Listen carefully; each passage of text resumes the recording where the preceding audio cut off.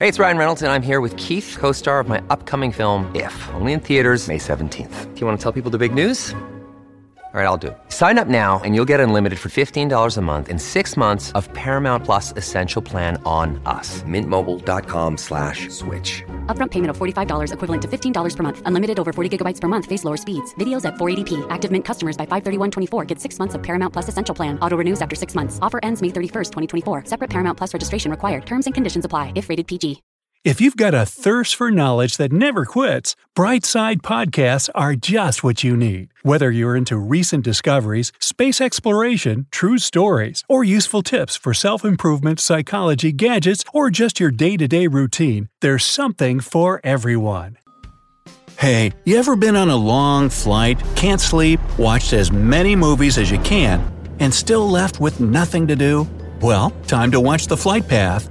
But all I can think is, hey, Captain, can you take more of a beeline to get me from New York to Berlin? So it begs the question, why is the flight path always so curved? Simple. The Earth is round. Maps are flat, unlike the actual planet, which is a sphere. So the route a plane flies will usually look curved. If you were to look at the same path on a globe, however, it would look straight. These straight flight paths that look curved on a map are ironically known as Great Circle routes. They account for the curvature of the Earth.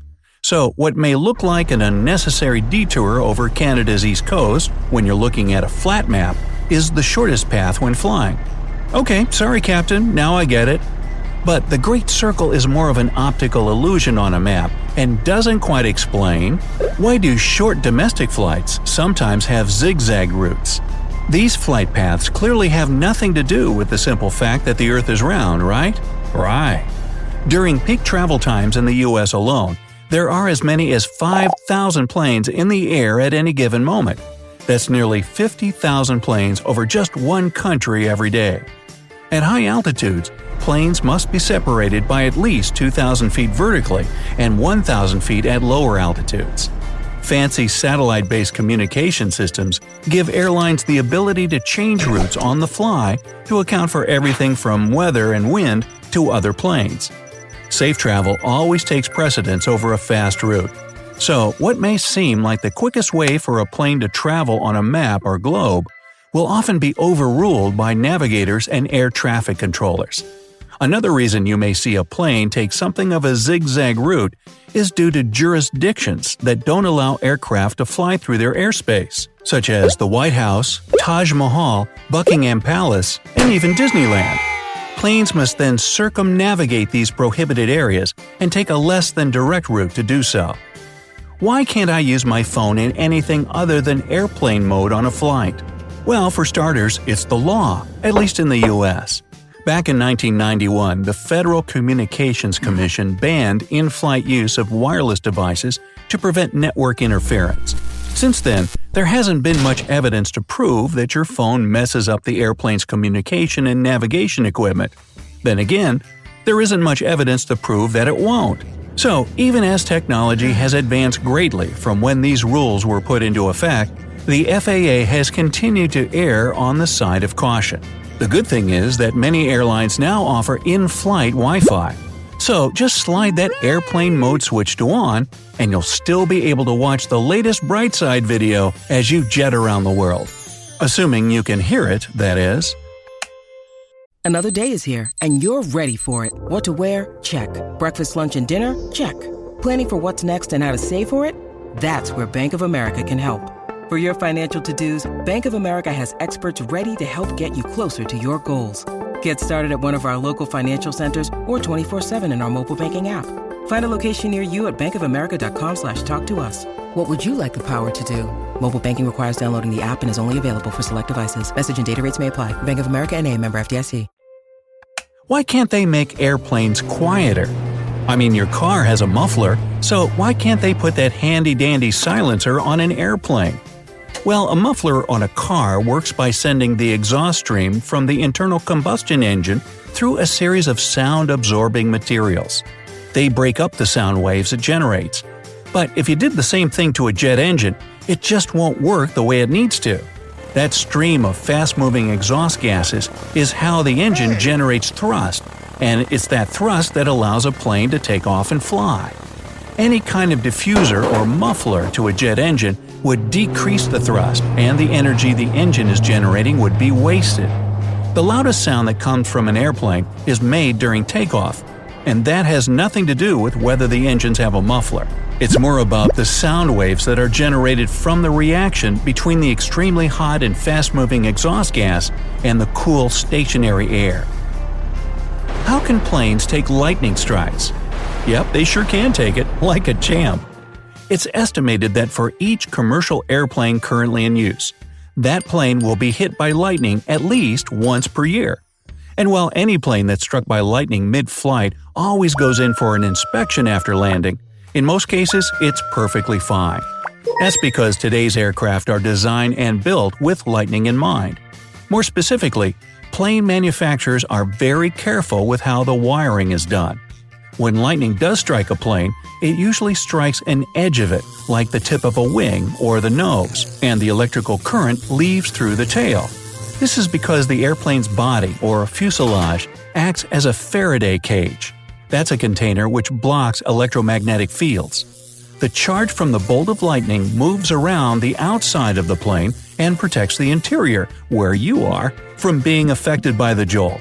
So when a plane routes around a storm, it usually has nothing to do with lightning so much as it is to prevent turbulence or damage to the aircraft from hail. But if a plane can fly through a storm, why can't they fly in extreme heat? Well, as summers get hotter, flights that are grounded due to severe heat have become more common. Heat affects aircraft in different ways. Hot air is not as dense as cool air, so the wings produce less lift. So the hotter the weather, the faster a plane has to go to take off, which requires more runway. Well, there's only so much runway to work with, so the only choice they're left with is to stay on the ground for now. There's also the issue of overheating internal electronics, which tend to run hot even on an average weather day. Add triple-digit temperatures and stuff tends to break down. So yeah, that's why your flight might be delayed on a hot day. Why don't planes have parachutes for the passengers? Well, it's a legit question. After all, they have those oxygen masks and the seat cushion is a flotation device. But what good will a floaty do tens of thousands of feet in the air? Still, as it turns out, parachutes won't do you much good either. Skydivers usually jump out of planes moving somewhere between 80 to 110 miles per hour at an altitude of 8,000 to 13,000 feet. By contrast, a commercial jetliner flies around 600 miles per hour at its cruising altitude of 35,000 feet. The math alone should show why parachutes may not do much good on a standard flight. Besides, most passengers don't pay attention to the pre-flight safety instructions to know where the emergency exit is located. Can you imagine how the parachute training portion of that announcement would go? Finally, there's the issue of weight. Parachute equipment is heavy, and if you need one set per person, there's a lot less room for passengers. Granted, no law says you can't bring your own along for the ride. Just don't expect to have a simple time getting through that TSA checkpoint. When you need mealtime inspiration, it's worth shopping Kroger, where you'll find over 30,000 mouth-watering choices that excite your inner foodie. And no matter what tasty choice you make, you'll enjoy our everyday low prices, plus extra ways to save, like digital coupons worth over $600 each week. You can also save up to $1 off per gallon at the pump with fuel points. More savings and more inspiring flavors make shopping Kroger worth it every time. Kroger, fresh for everyone. Fuel restrictions apply. Why can't planes be roomier? If you fly economy, you know what I'm talking about. You have pretty much zero legroom. You feel like in your neighbor's personal bubble if you put your arm on the armrest. And don't even get me started when the person in front of me lays their seat back. Oh yeah, I love watching movies with the screen right in my face. The aisles are also Barbie-sized. Ask my elbow all about it. Can't count how many times it's been bumped by the food cart. It seems like they cram as many tiny seats into that cabinet as they can. And that's exactly what they do. Like a lot of things, it all comes down to money. Moolah, dinero, dough. The more seats you can fit in, that means more passengers. More passengers equals more tickets sold. More tickets means more money in the airline's pocket. Airlines say this keeps fares down since you're dividing the cost they pay for things like fuel, maintenance, and employee salaries among more people. But can I get a teeny bit more legroom, please? Hey, what other questions do you have about air travel? Let me know in the comments below.